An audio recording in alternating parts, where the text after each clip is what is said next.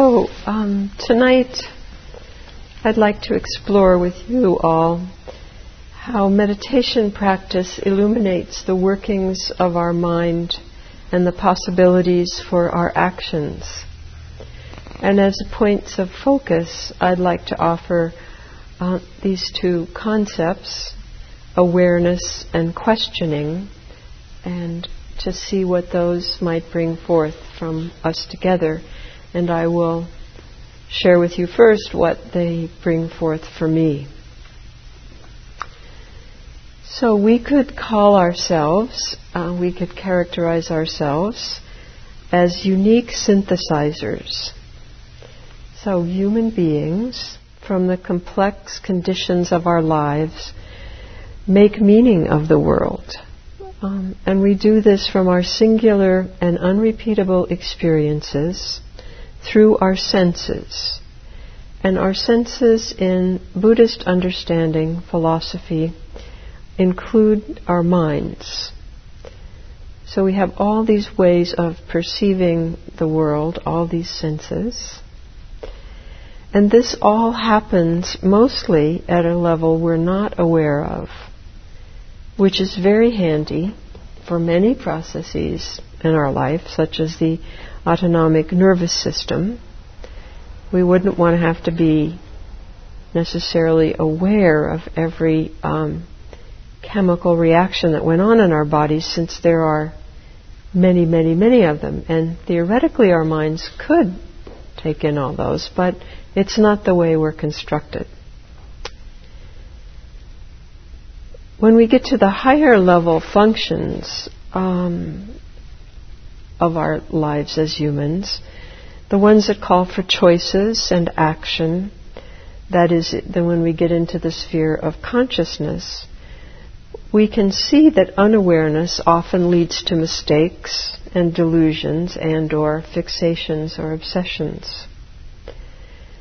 And the Buddha described the major three of these, which are called in the Buddhist tradition the marks of being human, or the three characteristics. So, and the first is the unsatisfactoriness of being out of control. So fundamentally, in the central facts of being born and dying, and also in actually everything that happens in between, we are not in control.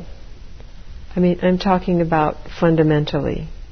And so we recognize this as human beings at a very deep level, and that gives rise to a kind of existential uneasiness, a kind of a chafing, an angst, or an anguish. And this in Pali is called dukkha. So in the language of the Buddhist texts, which is Pali, a language like Latin, no longer spoken, but very much alive in the Buddhist tradition, dukkha is often translated in English as suffering.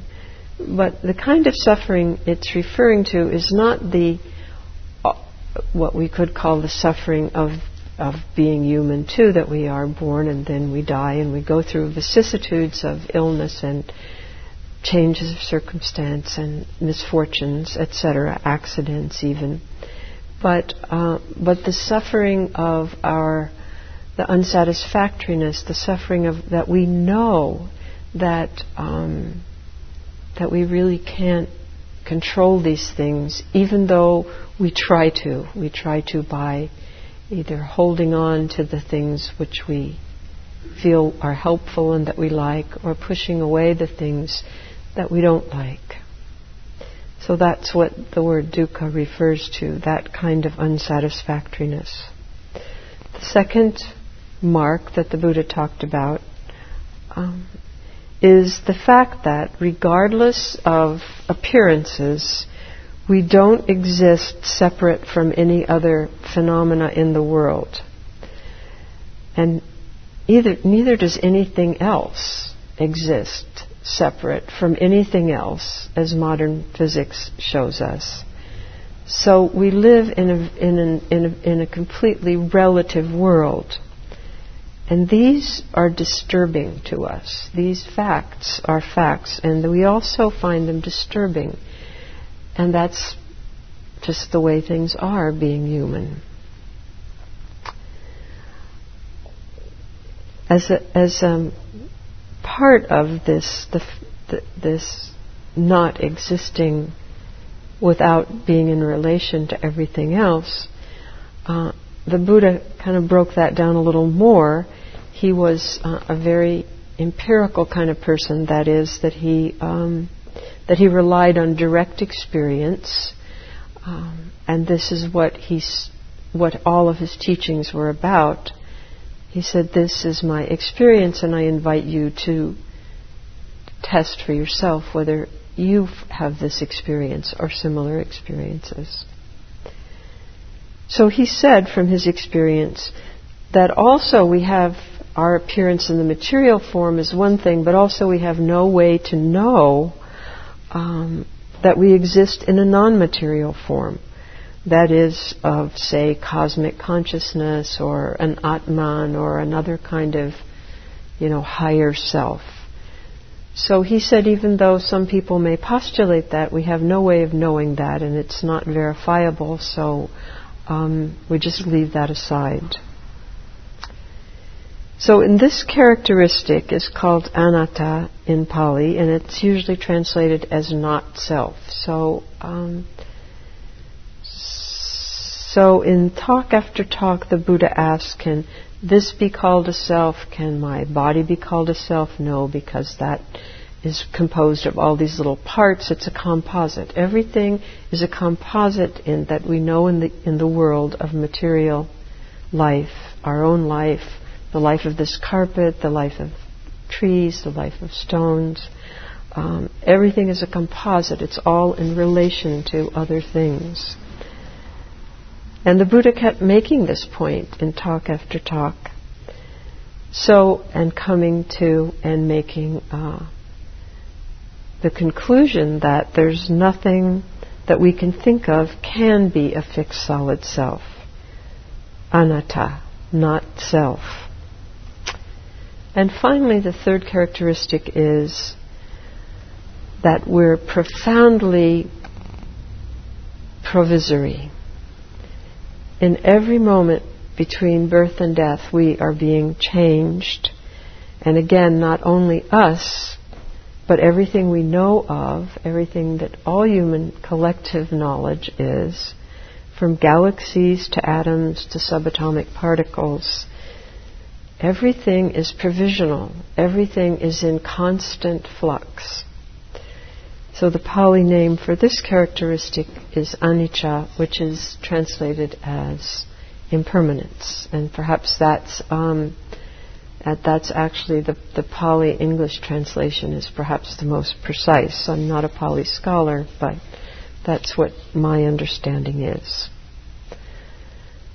So just those three characteristics, it's a pretty gloomy picture if you look at it in a certain way. Here we are. This is human life, according to the Buddhist way of viewing human life. So where's the wiggle room? I mean, what's the point of acting? What can we do? So there are many paradoxes that we necessarily live with as human beings. And one of the oddest yet most helpful is that when we still ourselves, when we just sit down as we've done 30 minutes ago, and look deeply at difficult and problematic situations in life, we find that they are empty in a way. And part of that emptiness, that they don't have any real solidity either. And part of that is that they're also transitory.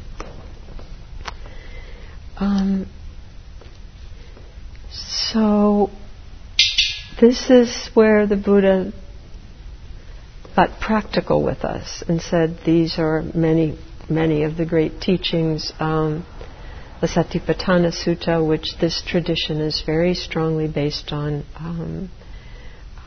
the foundations of awareness, that's what we've just been practicing this evening.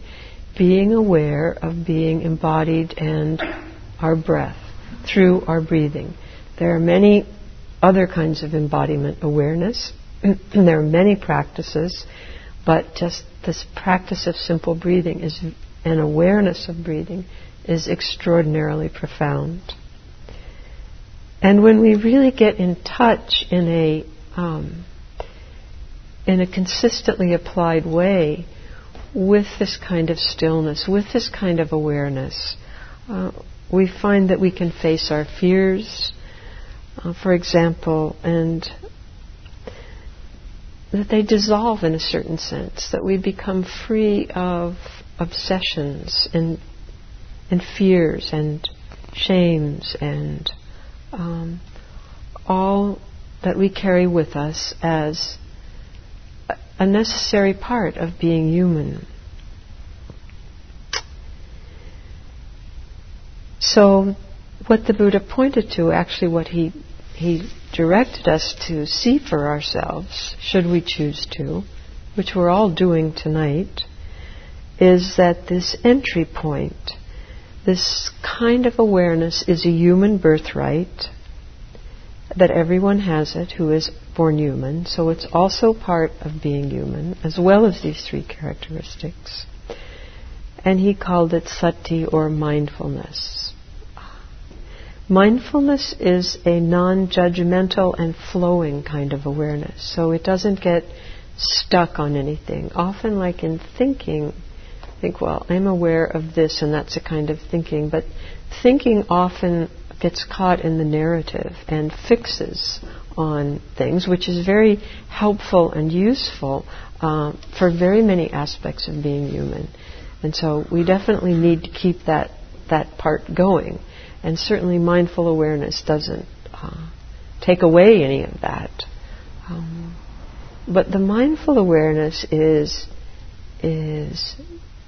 this awareness that sees everything that arises in a non-judgmental way and flows on to the next thing. Because at any moment we have so many sense doors, 6 sense doors, and there are so many impressions from within us and from outside that come to us. It's really amazing. We can just keep it all together. Mindfulness allows us to go from any one of those, or to keep on one particular sensation, should we choose to. So this is always with us, mindfulness. It's not that it goes away, but we have a habit of not tuning into it. And in fact, it takes some cultivation and some maturity to tune into it. Although children can, in a certain sense, that seems also part of being human. That we have to go through the process of being born and growing up and learning things and spending our energy in that way that kids do.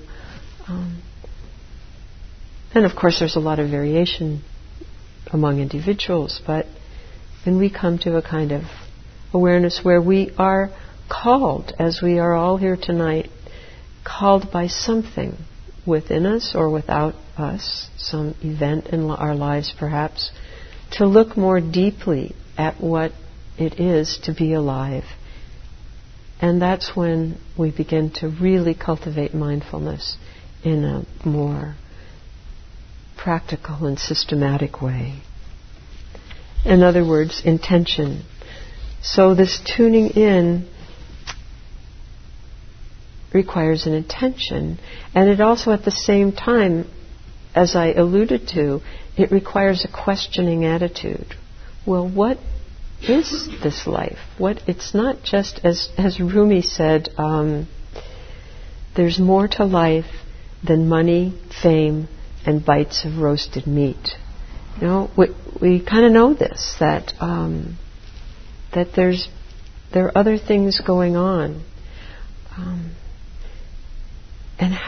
But how do we get close to those things? And this questioning attitude is also a very deep part of our human nature, completely natural to us, and It's called, in simple terms, curiosity.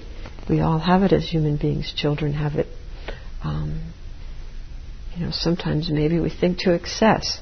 But I think this is some of my speculations, that we're hardwired for curiosity, and we're also, it seems, hardwired to scare ourselves, to make nightmares in the daylight. And it's interesting, these kind of speculations that one has. Other people are starting to have these speculations and do research on them, and that's part of what will be talked about on the program on Saturday.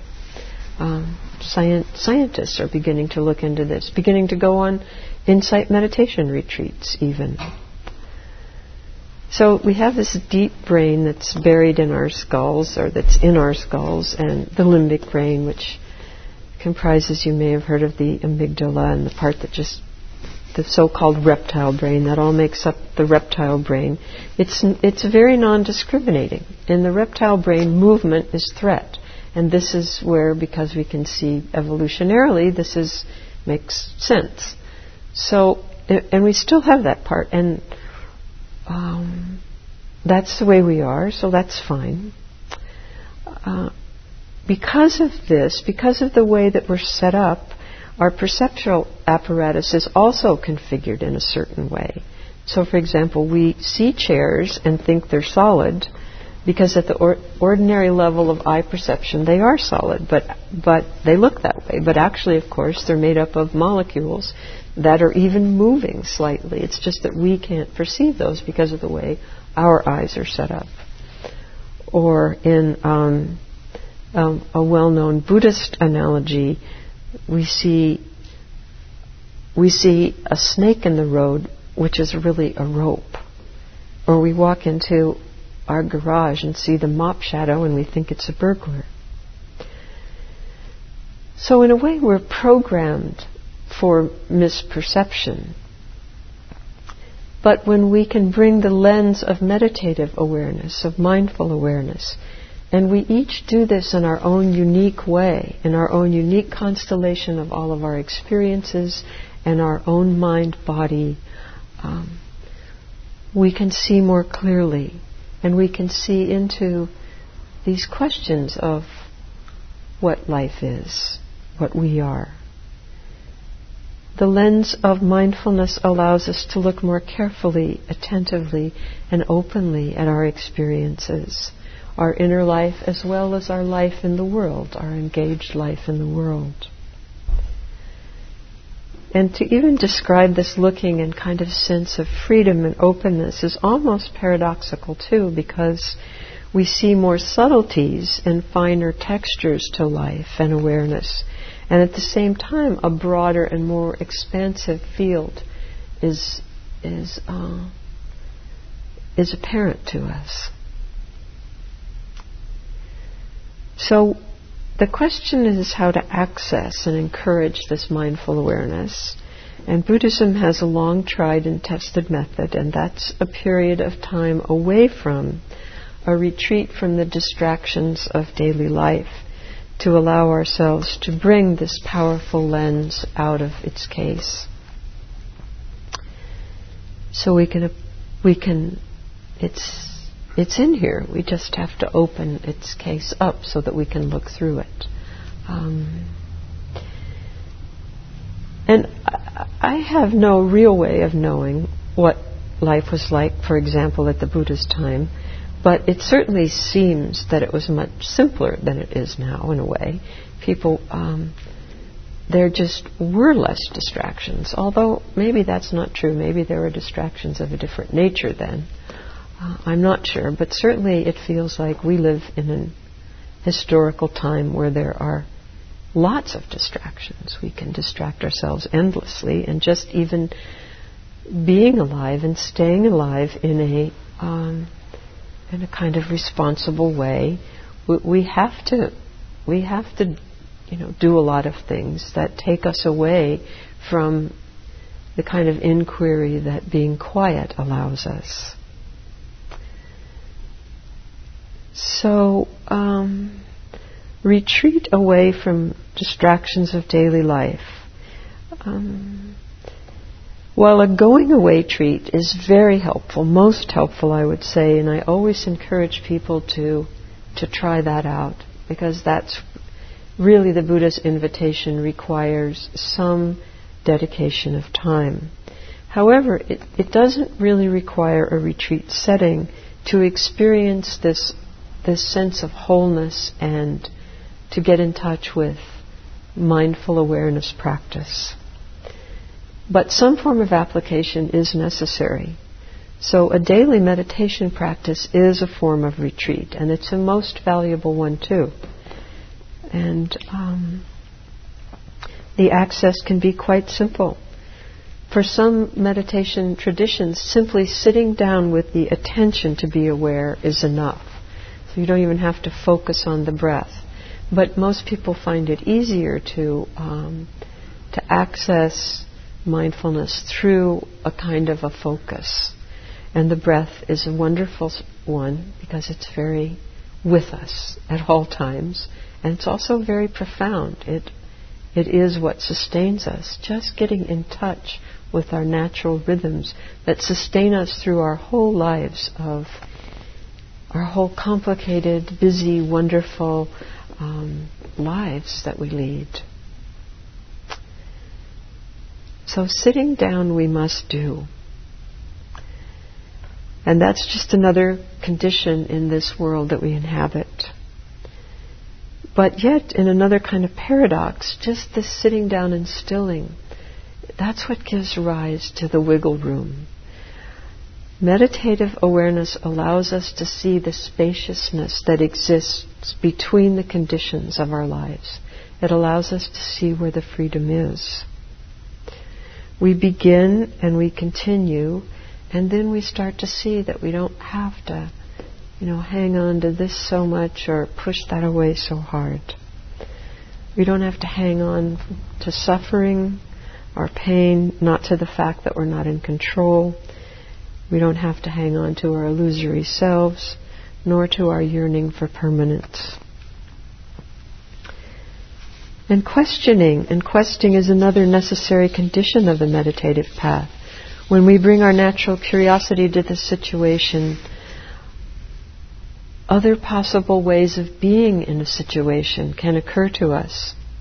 It's not only in the seeing the situation and our reactions to it, but in our active participation, our active interest in seeing the myriad possibilities. That all arises for us, or it can. If we keep persisting with our intention and keep our curiosity open. That's engagement, that's life and vitality and not just reactivity. So, in a way, we have to establish the habit of awareness, the habit of sitting and stilling. And habit can be liberative as well as confining. So we are creatures of habit. So it's really wonderful to have some good habits, some pleasant habits that allow us to see the space and freedom that's possible for us. The Buddha called his way the middle way, and it can be described as this process: fulfilling our humanness through clearly seeing the situation and creatively engaging with it. And that's a quote from Stephen Batchelor, who's a well-known Buddhist scholar and teacher who practices in 3 traditions. He's so taken with Buddhism that he practices in the Tibetan, the Zen, and the Theravada Vipassana tradition. He comes to teach occasionally here as well. So this phrase of his points to the dynamic qualities of the middle way. The Buddha formulated this way profoundly and simply in the 4 ennobling truths. But these truths aren't engraved on tablets of stone or laws handed down, but they're more like path pointers that we each must follow in our own ways, in our own lives. It's interesting to me, because I like language and words, that Pali and Sanskrit for that matter, don't have capitals. So concepts don't get reified, at least by capital letters. So the four in English called noble often, but I liked that phrase, ennobling. So these paths that we follow aren't to arrive anywhere, but to see again and again what possibilities are open to us in every moment, and how we create our own paths. And as we do, we can see how we act with compassion in accord with this ancient law of interrelationship. We realize, as the Dhammapada, one of the earliest texts of Buddhism, puts it, in this world hate never yet dispelled hate. Only love dispels hate. This is the truth, small t, ancient and inexhaustible. At certain points through our creative awareness and questing, we realize experientially, we actually have the experience that we, just as we are Buddhas. That there's not a Buddha kind of godlike figure out there. Another way to say that's used in the Zen and Mahayana tradition, is that we realize our Buddha nature. And once again, not that there's a hidden Buddha mind in us that's just kind of waiting to get out through practice, or not that we fall into some blissful states or blessed states. Although that may happen in through certain concentration practices. In Theravada, those are called the jhana states. But all those experiences are also conditioned. They're ephemeral and they change depending on conditions. So what we realize is that as human beings, we share with the Buddha, who was another human being, the equipment and potential to stop these contractions of our heart and mind, to see how we are whole.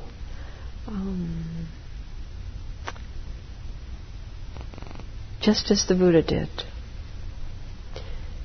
He just called the Buddha, of course, you probably know, means awake. He said, I am simply awake, when people asked him what he was. He was aware of, alive, awake to these deep possibilities that we have as humans.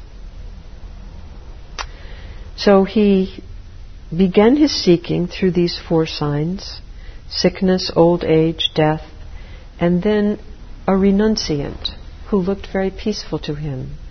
So someone practicing retreats, that person removed himself from the world. And the Buddha saw that person and saw something in that person, saw a difference, a different look about that person. So these are essential human questions and dilemmas in all cultures at all times. Birth, aging, illness, death. And probably also know that old joke about the leading cause of death is birth. That's very much in the Buddhist way of looking at things. This is how we are as human beings. We just come here without any way of knowing how we got here, really. Each of us, we have, of course, we know a certain level, but it's this miracle that we're here, and this miracle that we won't be here. We don't really know how that happens until we begin to look deeply. And perhaps then what we know is that it doesn't matter so much knowing how. It matters how we live here while we're here. So in all these conjunctions of awareness and quest and compassion, we find ourselves alive. And we find a kind of freedom there. We're free to actualize our interrelationship with others, to share our joy and wisdom, to respond to the suffering we see. And we find that we can know transformation, we can know surprise, happiness, peace, many things.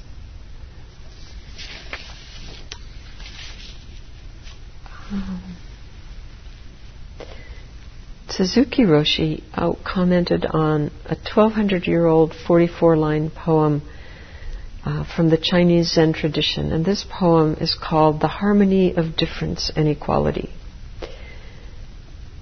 And Suzuki Roshi's comment was, the capacity of the human mind has three aspects: potentiality, interrelationship, and appropriateness. And where we find our freedom is in as all these three aspects operate simultaneously. Through awareness, questioning, and then action, potentiality unfolds. We all have this capacity, this Buddha nature in its potential form, and the possibility of realizing our most complete nature. We can aspire to that, intend to that, do the best we can to that. Every aspect of the world that we know through our senses can help us realize this nature. And this potential is activated through interrelationship, which we also feel as compassion and love. We could not exist without one another, and that's a literal truth. And we begin to see this unfold as we go more deeply into these questions and allow our awareness to stay open. We feel compassion and love. Suzuki Roshi then said, love has two sides, to give joy and to lessen suffering. Appropriateness, then, is a form of wisdom, knowing when to share joy and when to respond to suffering. Questioning, what is this? What is this happening in this moment? What is this anger I feel when someone cuts me off at the freeway? What is this joy I feel when I hear the birds singing in the morning? Who am I? Questions that we ask ourselves of great depth. So questioning, attuning to awareness through stillness allows us to live the full potential of our lives. And all this is available to us. So I often end the talks I give with poetry, and as I was reflecting on this talk this afternoon, the poem that came to my mind is one of mine. So I'll read you one of my poems tonight. It's called The Habit of Time. What tense calls us, night after summer night, through the roses and jasmine, spending themselves in the cool copper air. Retina, stem, cerebrum, these tendencies shimmer and wink out, habits of holding. Our home is the center of the bee's winged flame. It opens the rose, the hip, the coming dark. Well, thank you for listening. So now we have time. It's very helpful to me and to all of us to hear what you have to offer and say about awareness and questioning, or anything else that you need to say. So it was interesting. As I was coming here today, I was at a store, and I didn't realize it was 7:15. So I thought, oh my gosh, I'm going to be late. I rushed here, found parking, and I did not know how to quiet myself before meditation. I don't know what it was, but something happened tonight, and I don't know if it's like the collective meditation as opposed to me being alone at home, but I just suddenly formed a thought in my mind. My profession frequently calls me to diagnose other people and to know what their illness is. And lately, I've realized that I don't think I ask enough questions. And when I'm paying attention to my 2-year-old and to my mom, who I thought I knew for years, judgment does not allow me to ask questions. And when I start to ask questions, I start to know not only them, but me. Thank you.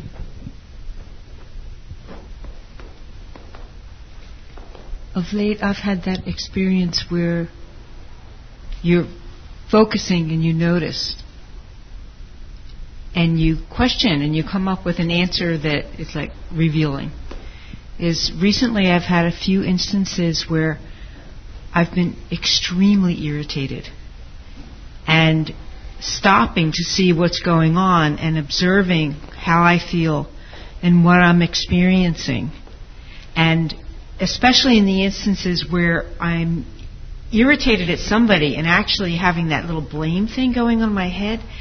And what I experience is that I'm not seeing outside myself. It's my own personal hamster wheel that I am on. I am winding myself up. And because I've done it a few times recently, where I've caught myself being irritated at this person because of blah, blah, blah, and it has zipped to do with this person other than, they were the immediate stimulus to me entering my hamster wheel and cranking it up. And I'm not so sure. In fact, I know that I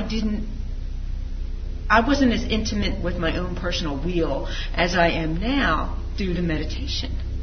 And so the inquiring thing is amazing. Thank you. That's intimacy. That's a very great gift that that awareness, mindfulness practice allows us to become intimate with ourselves, and to also what flows from that, in my experience, is compassion, because one becomes compassionate with oneself. So, seeing your own hamster wheel, you put that in a funny way, but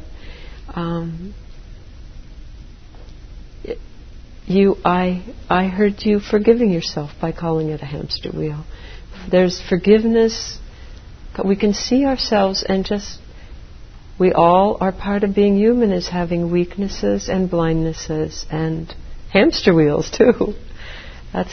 And yet that's the space of freedom that mindful awareness allows us to see. There just doesn't seem to be a way to get around the still part. I mean, you can be mindful definitely in motion, and that does come with practice, but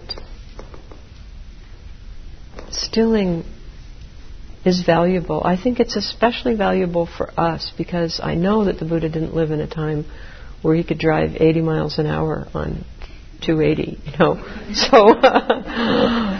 So we are really, really fast, and many people who go to Asia to practice, and I have been there too, are just struck by how much slower it is, even in Thailand today, or other places than it is, or even in India.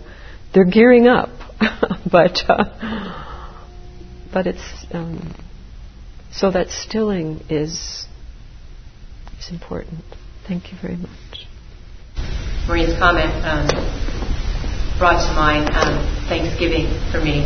It was the first of the occasions to spend days with family of origin.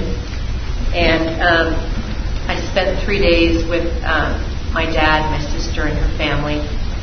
And I had a number of occasions where the hamster wheels were going. And there was some chaos and family drama going on. And in the moment, I was thought I was experiencing external anger towards them in the situation. And it's amazing for me how I can be mindful for the majority of my life, and it's amazing how I get into this particular situation. And my family, it seems like I walk through the door and the mindfulness just seems to stay in the car.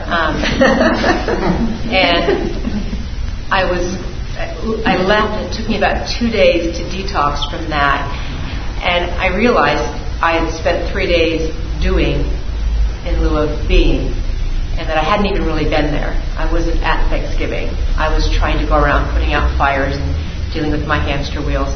And I realized that the anger was not at these people. It was with myself, and allowing myself to become so engaged with their stuff that was going on.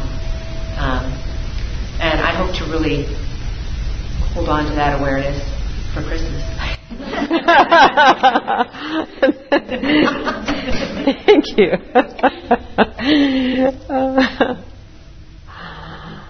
Well, the awareness flows. The awareness is always there, if you can remember that, and flows through. Even it's with you even when it's in the car. But I relate to these.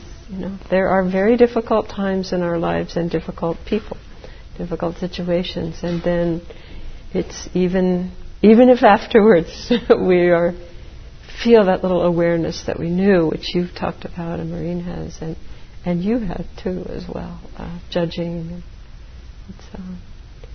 It's a great gift.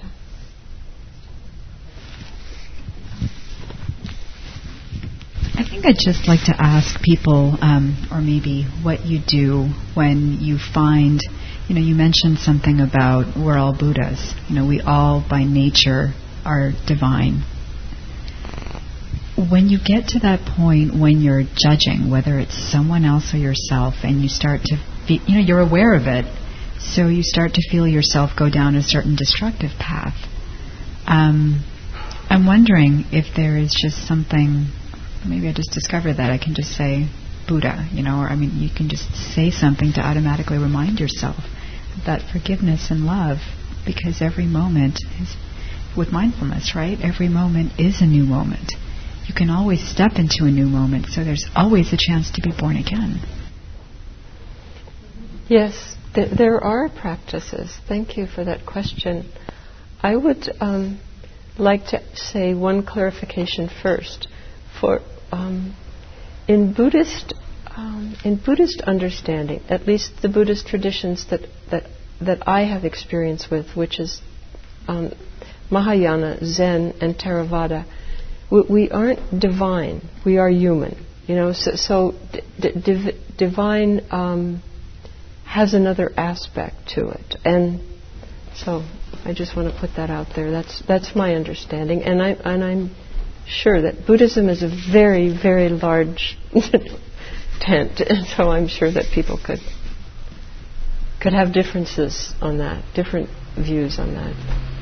The practices of which are generally in the U.S. called metta, or in Western, are specifically address that, and there is a practice of forgiving. And so when you find yourself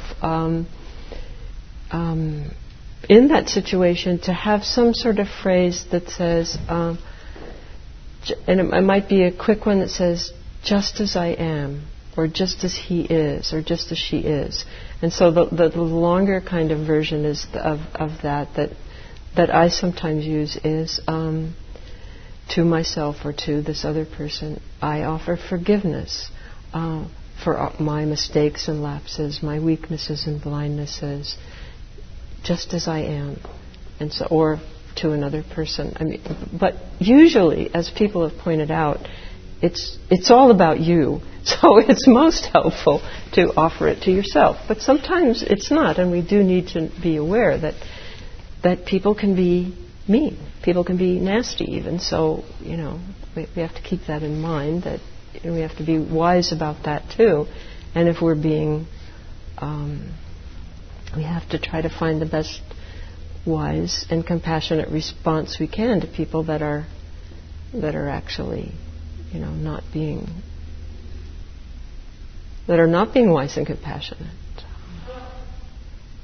But so often, much of our relation to the outer world, it comes from the stem, the root causes are what I mentioned briefly in the characteristics, that we have this anxiety about knowing that, we are not, we are in these bodies which are individual and seem very solid, but we know that it's not, we can't really control it all, including other people, and those are our most strong relations as a rule with other human beings. So thank you for asking that.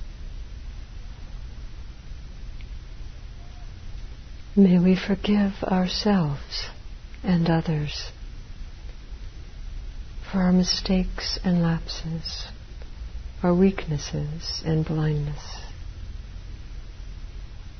May we accept ourselves and others just as we are in this moment.